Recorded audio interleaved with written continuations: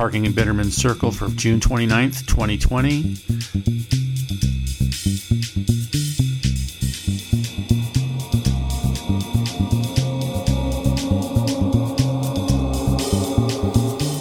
Hi, everybody.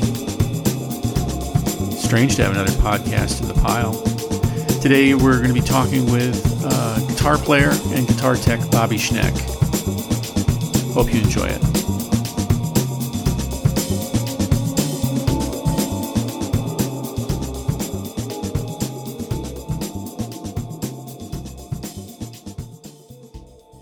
Right now, I'm based out of Florida. Mm-hmm. It is pretty hot down here today, but I can't complain. Hey, here's a quick question that might be interesting to answer. Did you study the arts when you were a kid? I mean, all of that getting shut down with budget crunches and all that. I mean, did you have art or music when you were in school, in grade school or high school? Well, I graduated in 1979. So at that time in the 70s, I guess that was all my formative school years were in the 70s. Absolutely, yes. We had music classes. We had art classes. I was more involved in the art classes, actually, just getting into drawing and painting. The music classes, they were kind of like a little bit more of a cliquey thing as far as, it wasn't even called music. It was called band. And it generally involved, the rah-rah, sis-boom-bah marching band type of thing, and reading notes on paper, and it all seemed very rigid to me, and so I really didn't take any interest in it, and I didn't do it. Although I get my house that I grew up in, my parents basically were my music school because they were both very musical people. My dad was a trumpet player and played guitar. That's who I learned to play guitar from. And lots and lots of jazz in the house, which I am eternally grateful for because it sort of gave me a bit of how would you say it, an ear for more sophisticated music at a very early age. And I heard a lot of blues. I heard a lot of great soul singing, a lot of great jazz singers, Ella Fitzgerald, Sarah Vaughan, Billie Holiday. There was a lot of that in the house. And then, of course, rock and roll caught on very early with me. So, Terry Kath, there's a blast from the past. Oh, yeah. He's my first guitar hero, believe it or not. Yeah, he was something. Amazing. I heard him before I heard Hendrix. Yeah. And he still affects me today when I play. I still, his tones and his phrasing and just the fatness of it, that really crept into everything I do on guitar. And he was a good first hero to have. Absolutely. Yeah. And quite the story in the end, Yeah, didn't end so well. But a definite snapshot of the guy at his peak. Yeah. What was the first concert you attended? Do you remember that? Well, I had been to many jazz shows with my parents. Chuck Mangione, Maynard Ferguson, some other, smaller jazz shows, big horn bands at the local country club that would host shows. And my first real rock show was Kiss at the Spectrum. Remember that load in and out? Yeah. Actually referred to as the rectum. Oh, yeah, absolutely. Yeah, so I remember that very, very vividly. And I remember going, there was this girl that I used to hang around with. I think she was a grade below me in school. And she was a big music fan, and she was as cute as a button. And her mom and my mom were good friends. Well, the two moms were all fired up about going to this Kiss show. And so they bought the tickets, and I got to go with my friend Susie, and we walked down onto the floor, and the moms stayed up high up with some of my little brother and some of the other little kids. And we got right down in the front, and this show started. I was like, wow. And then about 10 minutes into it, I was like, these guitars sound awful. It was just like sandpaper on it just was just not good. It was, it was painful. And, and then, my parents, I'm grateful for this too. My parents had some of the biggest parties in our township. And so at a very, very young age, I learned what bad drunk people looked like. And my parents were never that way. They were always really cool, as most of their friends. But I remember being very young a few times. And, well, those early experiences led me to deduce about 20 minutes into the show that the lead guitar player was pretty hammered. Mm-hmm. A lot of stumbling and just sloppy play. And I thought, man, I can't even get into this. And as the show went on, I kind of lost interest a little bit, So it was a little bit of a disappointment. But I saw immediately following that, I wanted to go see more. I started going to a lot more shows. I saw Your Old Bosses twice in the round. Guess who? Yeah. Yes. My favorite bass player, Chris Squire. Yeah. Then.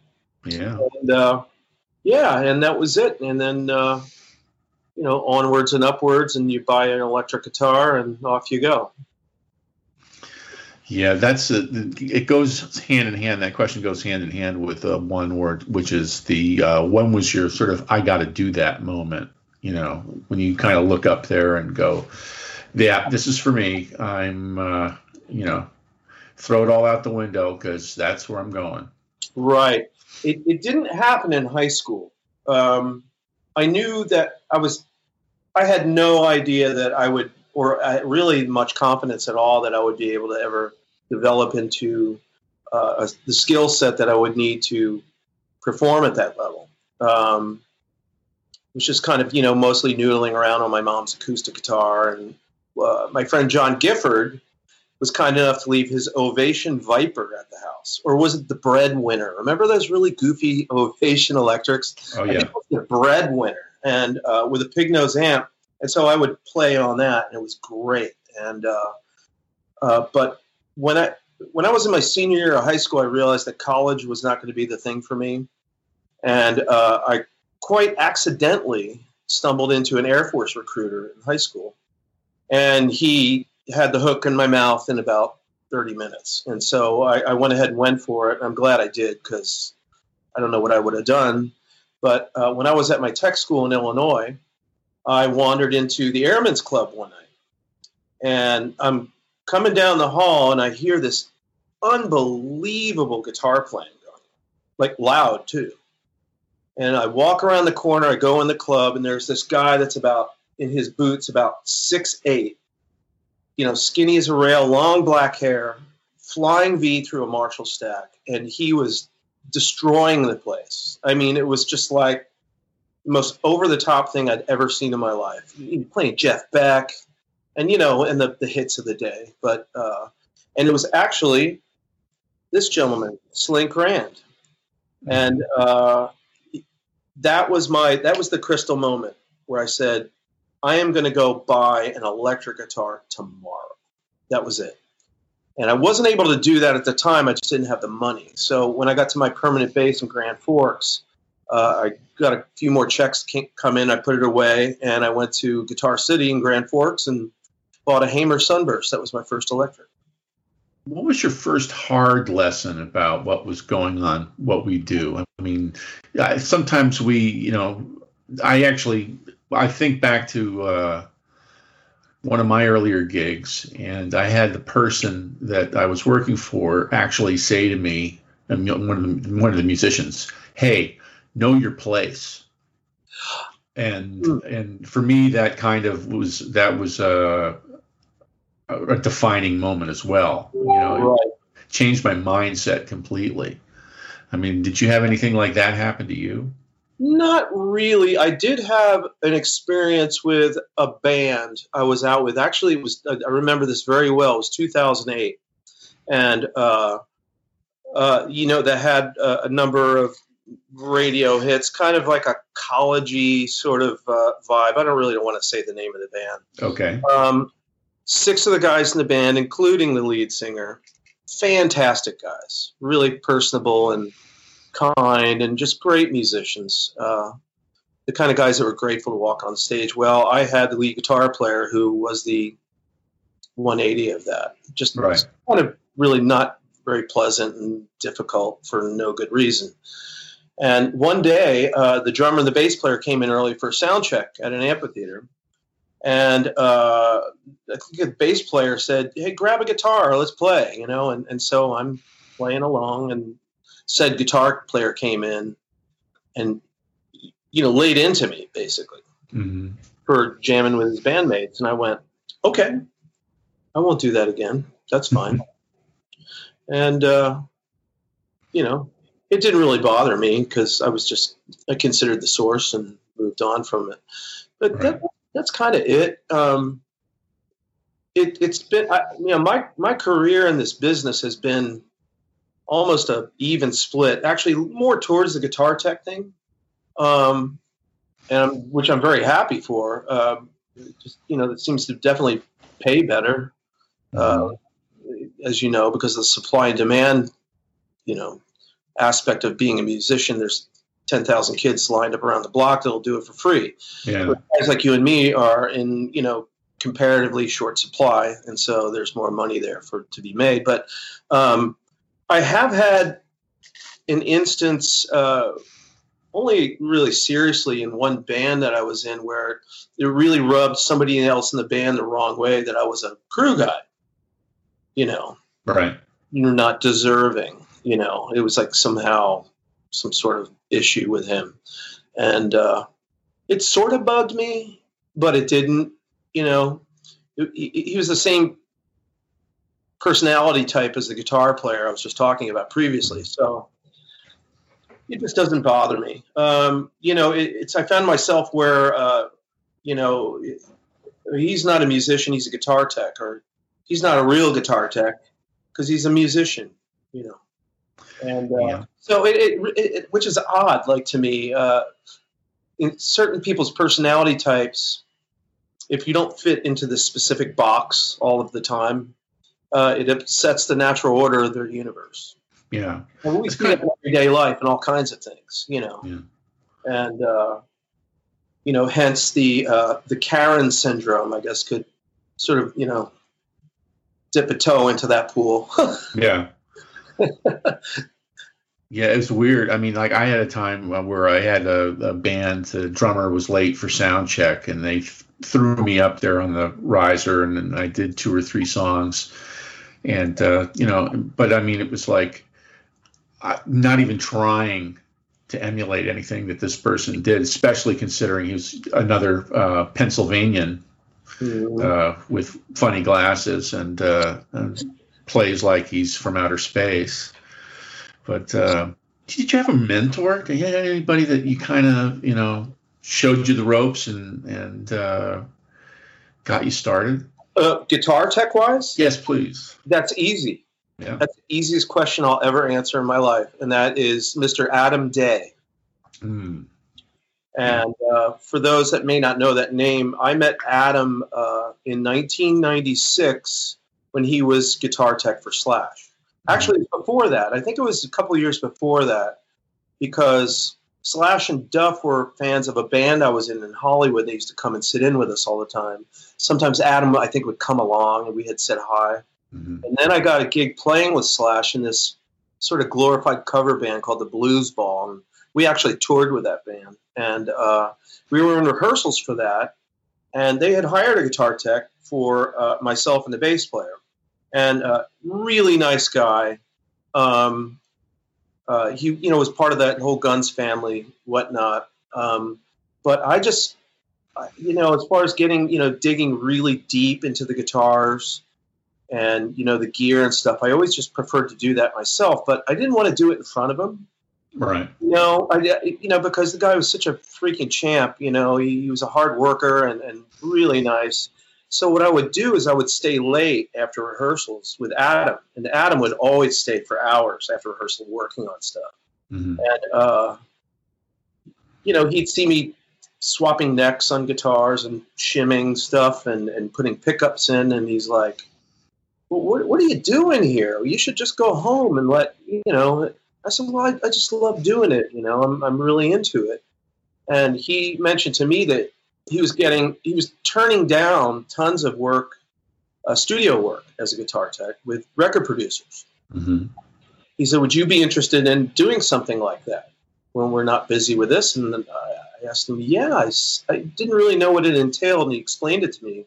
And then he told me what the pay was like. I said, all day, sign me up. Uh-huh. And that's how I got my start. And my first guitar tech job was in the studio working with Jerry Finn on a Super Drag record, mm-hmm. Which was a really, really enjoyable experience. And it was actually at Sound City.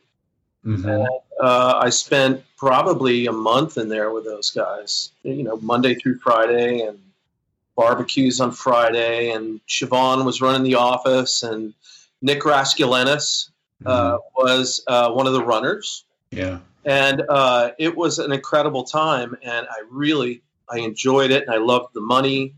And Jerry really liked me, so he referred me to a producer named Rob Cavallo.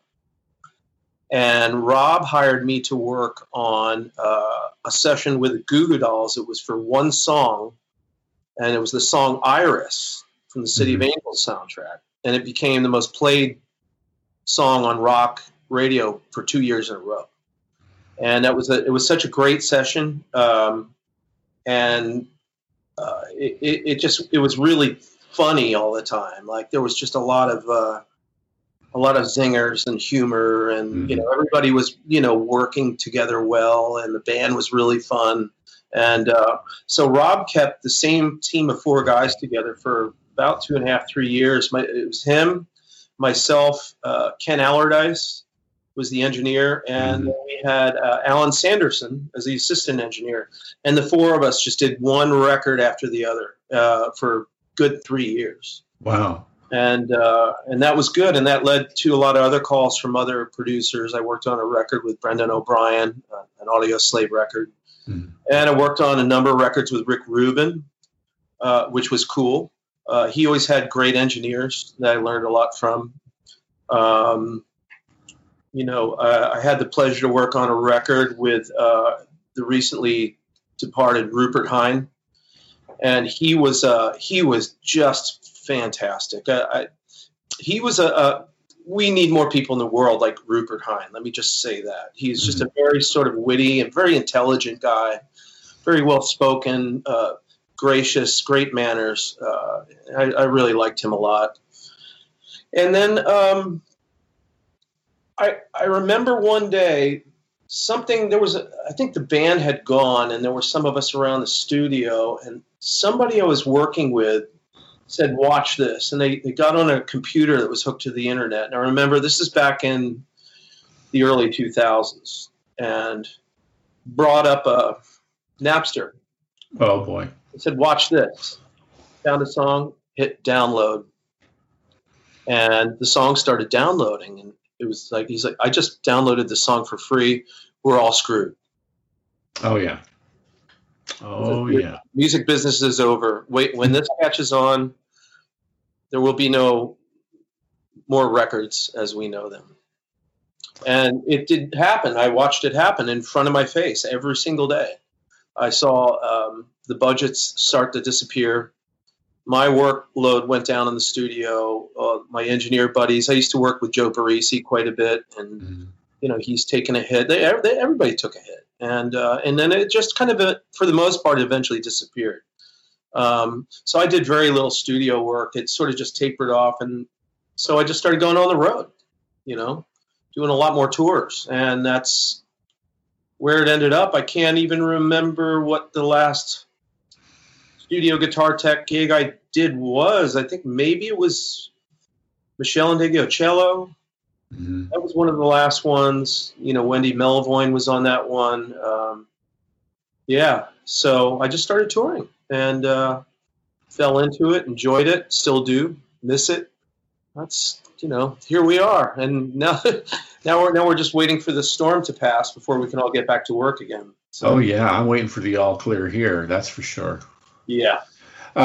What did they give you that you still carry with you? I mean, what are these people that were part of your learning process? I mean, for me, I think attitude and being very clear on your role are two things that are really important. Absolutely. And it goes into this next section of questions that I've got, which I think I ended up, when I wrote these questions about 5 years ago, I was actually thinking of you when I did those.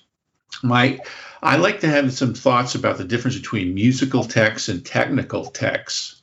I mean, I think that it's amazing. It became amazing to me about meeting people who are really good guitar techs but couldn't play a note. And I just could never. I mean, it just seems it's a bizarre thing, but they exist.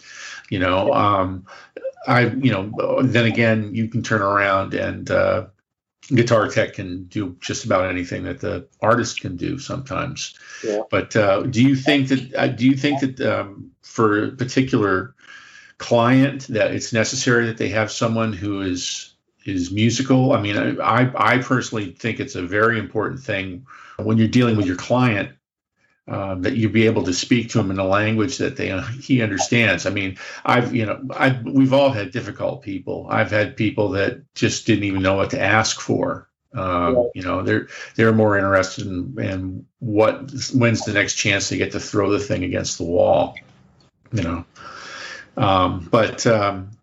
Yeah, I mean, what are your thoughts about musical techs versus technical techs?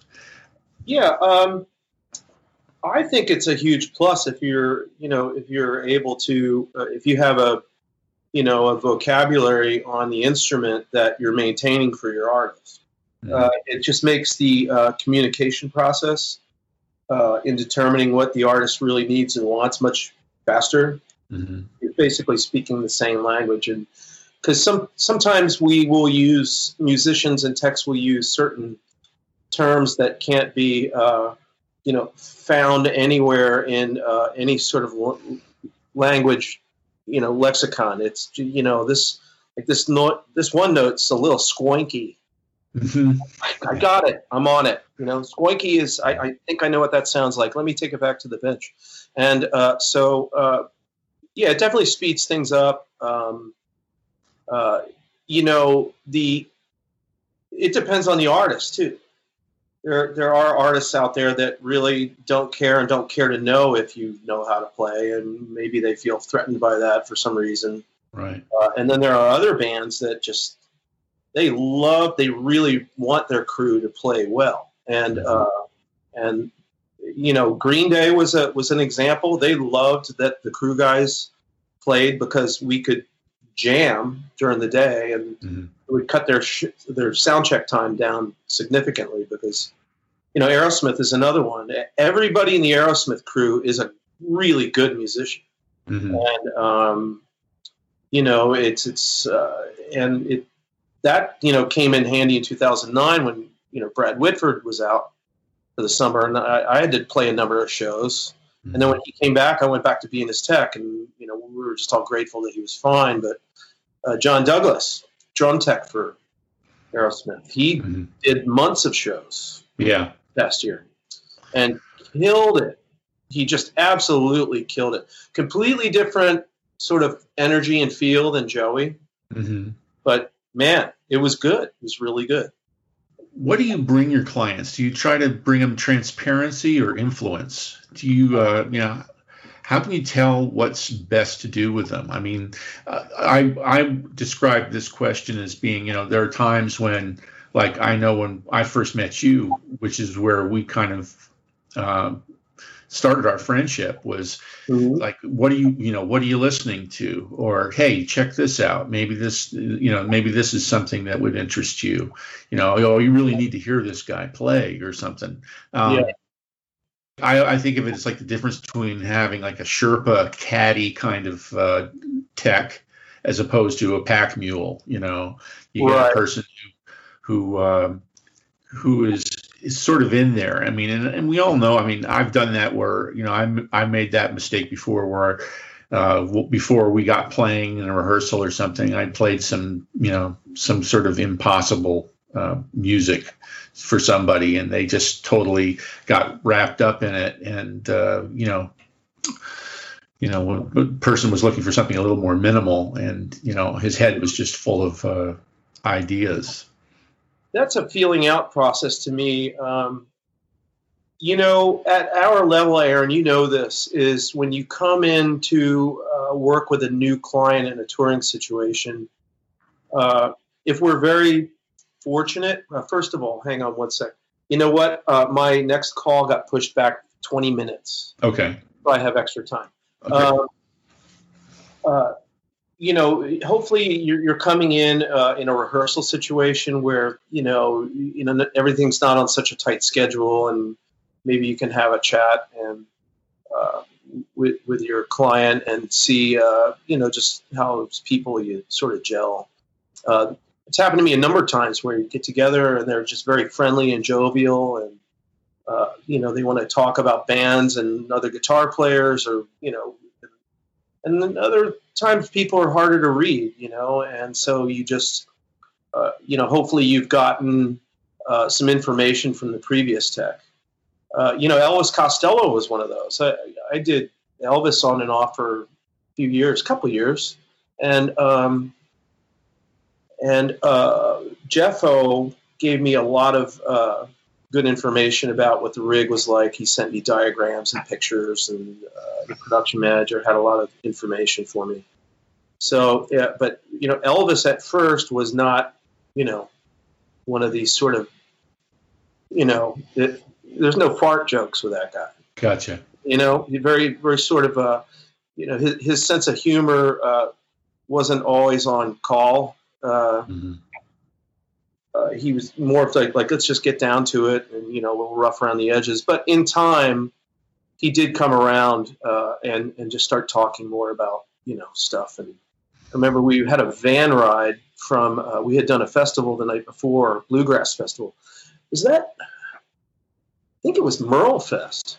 Mm-hmm. I think we did Merle Fest, and it's up in the mountains, and we had to take a 2-hour van ride to the airport, and I'm stuck on a bench seat with Elvis next to me, and he talked the entire ride about the old days in England and his friends back there, Billy Bremner from Rockpile. He talked about Billy, which was a huge thrill for me because Billy Bremner is the reason I picked my first guitar, the Hamer Sunburst, because Billy played one.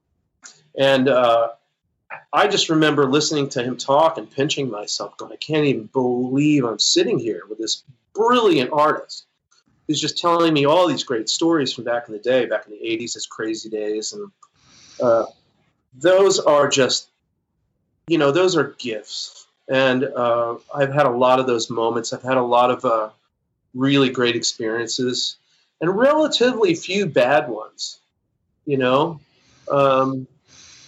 Sometimes you're working with somebody and maybe they're not taking care of themselves, in the ways that you and I would now. Mm-hmm. And that can be difficult. And I remember that happening to me a couple times where, things were getting a little wobbly, but I never took it personally. I felt more empathy for them because they are not really themselves in that situation. Right. I used to ask myself, what would I do under this pressure? We joke about it, the whiny rock star, but it's a whole other world that people get stuck into, and it's not reality, and negative results in their behavior. And right. So you hope they overcome it, Like my Aerosmith guys are all well past those days. Right. And even though, the vibe can be a little volatile from time to time, I've found a way to sort of, if things are getting a little tense, that the correct type of humor delivered in the right place usually, sort of pops the balloon and, then off we're laughing again. So, yeah, it's a crazy life. Yeah, it's one I miss very, very dearly at this Me point. too. Um, Tell me one thing that most people, including the ones you work with, wouldn't think of you. Oh, geez. I don't know. Like that's tough. I I really that's a very you know crazy question. Not crazy. It's a wrong word. Um, I know that because I've worked as a tech for them mostly for the last 15 years, is the Aerosmith guys definitely appreciate me. They tell me a lot. Um, I see Joe Perry a couple times a week because he just lives 20 minutes north of me, and because of COVID, I do a lot of their running and shopping and stuff like that. And he's just he's beyond wonderful. I can't explain what a great guy he is, and he's very appreciative of the effort that I put forth and have in the past. And Steven's the same way, he's always got kind words for me, and Tom and Brad, Joey, and it's nice because I do work hard, and they know that I'm there for them, and I'll have their back when they need me. Sometimes we don't, I'm very lucky in that, we as techs don't always find ourselves in those situations. And so, maybe you're just fighting to get through the day without anything blowing up or, any sort of drama. Hmm. And, and then there's other tours where the last people that we want to see or have a conversation with are the band members. Most of and in that case, well, the question's sort of moot because why would you even care? Right. I thought of you. So, but I would if I develop a closeness with an artist, our professional relationship is going really well. I think what I try to keep in front is that the last thing I would ever want to do is disappoint them. Right. And I think that's really good to keep in front. And I don't want to disappoint this person. They're taking care of me. I'm taking care of them, but they're driving the bus, and they're in charge. And I'm going to do things their way. I'm going to give them what they want every time, and and then you just hope for the best. Hmm. What's one thing that you've done, like an event, a song, a story that's widely known, but that you were a part of? Not that they knew that you were a part of it, but that you had something to do with. Well, have you done something that you really got into, that you were part of, that most people would say just didn't have any idea that you had anything to do with? I mean, obviously being in the studio a lot, you probably have been part of things along those lines. But I find it remarkable that you were on a tear right there for a couple of years, where it seemed like you always ended up getting a guitar in your hand by the end of the tour, playing with everybody for whatever reason, Yeah. It was, I don't know. A lot of people, I don't really ever bring it up much, but, people ask me, I just moved down here to Siesta Key, Florida back in September, and I was sort of slow to get into the local scene down here, even though I knew a lot of people because I had a bad leg injury, and so I was recovering from that. So, a lot of people knew about the Aerosmith thing and the Slash gig I did for a couple of years, and then they asked, like, who else did you play with? And when I mentioned Green Day, like, their jaws dropped, which, looking at me now, it does not compute.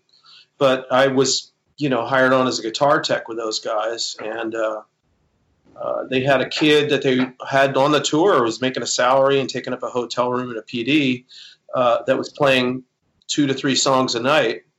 And then Billy heard me goofing around on his guitar one day. Well, next thing they know, they sent the kid home and just had me do it. And, right. And then Jason White had to leave the tour for 10 shows, who's been their second guitar player forever. And he left for 10 shows. He had a family emergency. And so I ended up playing 10 full shows with Green Day, which was great. They're really, really fun. I bet. And except that, like, the song will start at a certain, at 120 BPM, and then by the end of the song, you're at 135. But it's natural for them. And then Weezer, too. People are like, Weezer? How did that happen? And it's like, well, how long do you have? Because I was with them for 5.5 years on and on. And that's where I met you. That's right. That's where I can't believe it's been about 18 years now. That was an unusual time with that band. I think it was 2002 or 3. 2002. 2002. Yeah. Yeah. Not all was well at that time. Heck no. Things were really, really strange. And so you came in when the snark level and the morale was the crew was maybe a little off. I remember Joe Beebe being there. I remember Craig Overbay. And between the gang of us, we used humor as our weapon against negativity. Things eventually, I stuck with that band until the middle of 2005. And by the time I left, that was when I got my foot in the door. No, 2006, when I got my foot in the door with Aerosmith. Mm-hmm. I had to go leave and do that because that was my dream gig, and it turned out to be great. But they were all extremely pleasant to deal with.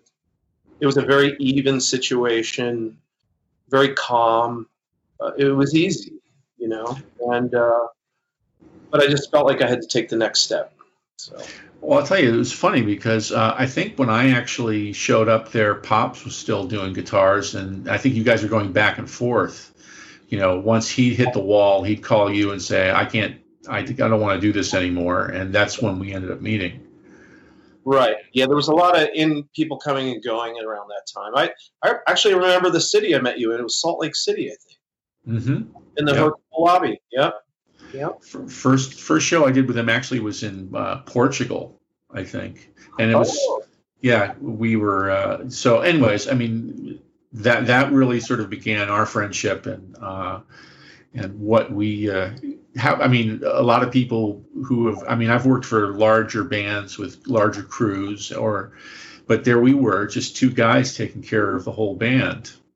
And, that's where I learned speed tuning from you, having to do, two guitars on every song in under 3 minutes and have it ready for the next tuning or the next song, whatever it might be, or in the case of Rivers, what kind of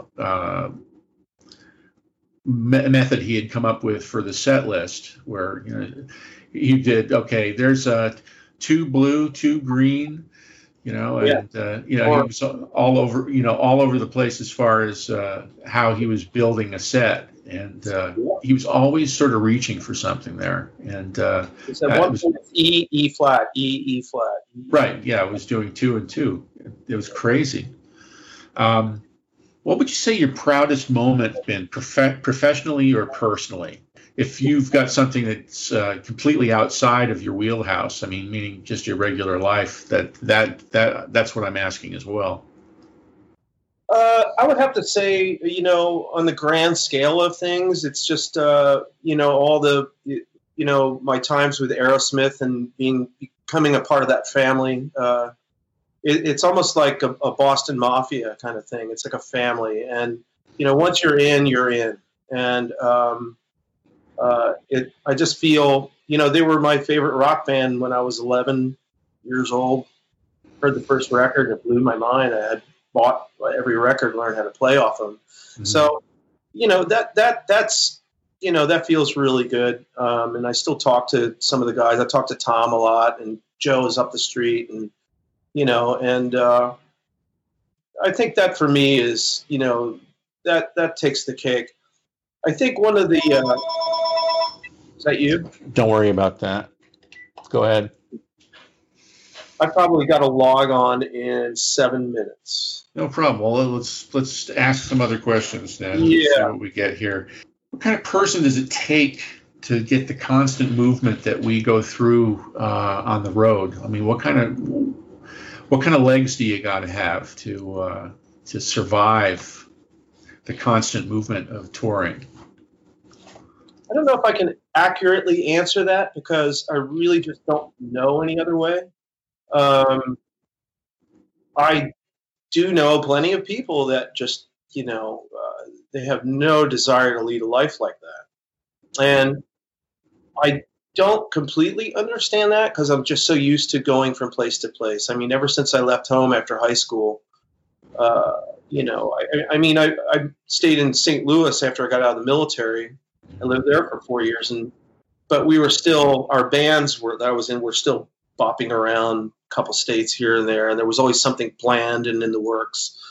And then the move to LA was, the beginning of a whole bunch of touring stuff, and so I don't really know any other way of life. So I don't know. I guess if the question, what type of person does it take? That's tough. Yeah. I mean, we've seen people that they think they want to try it and they go out and do it. Usually it's young, like lighting or audio people.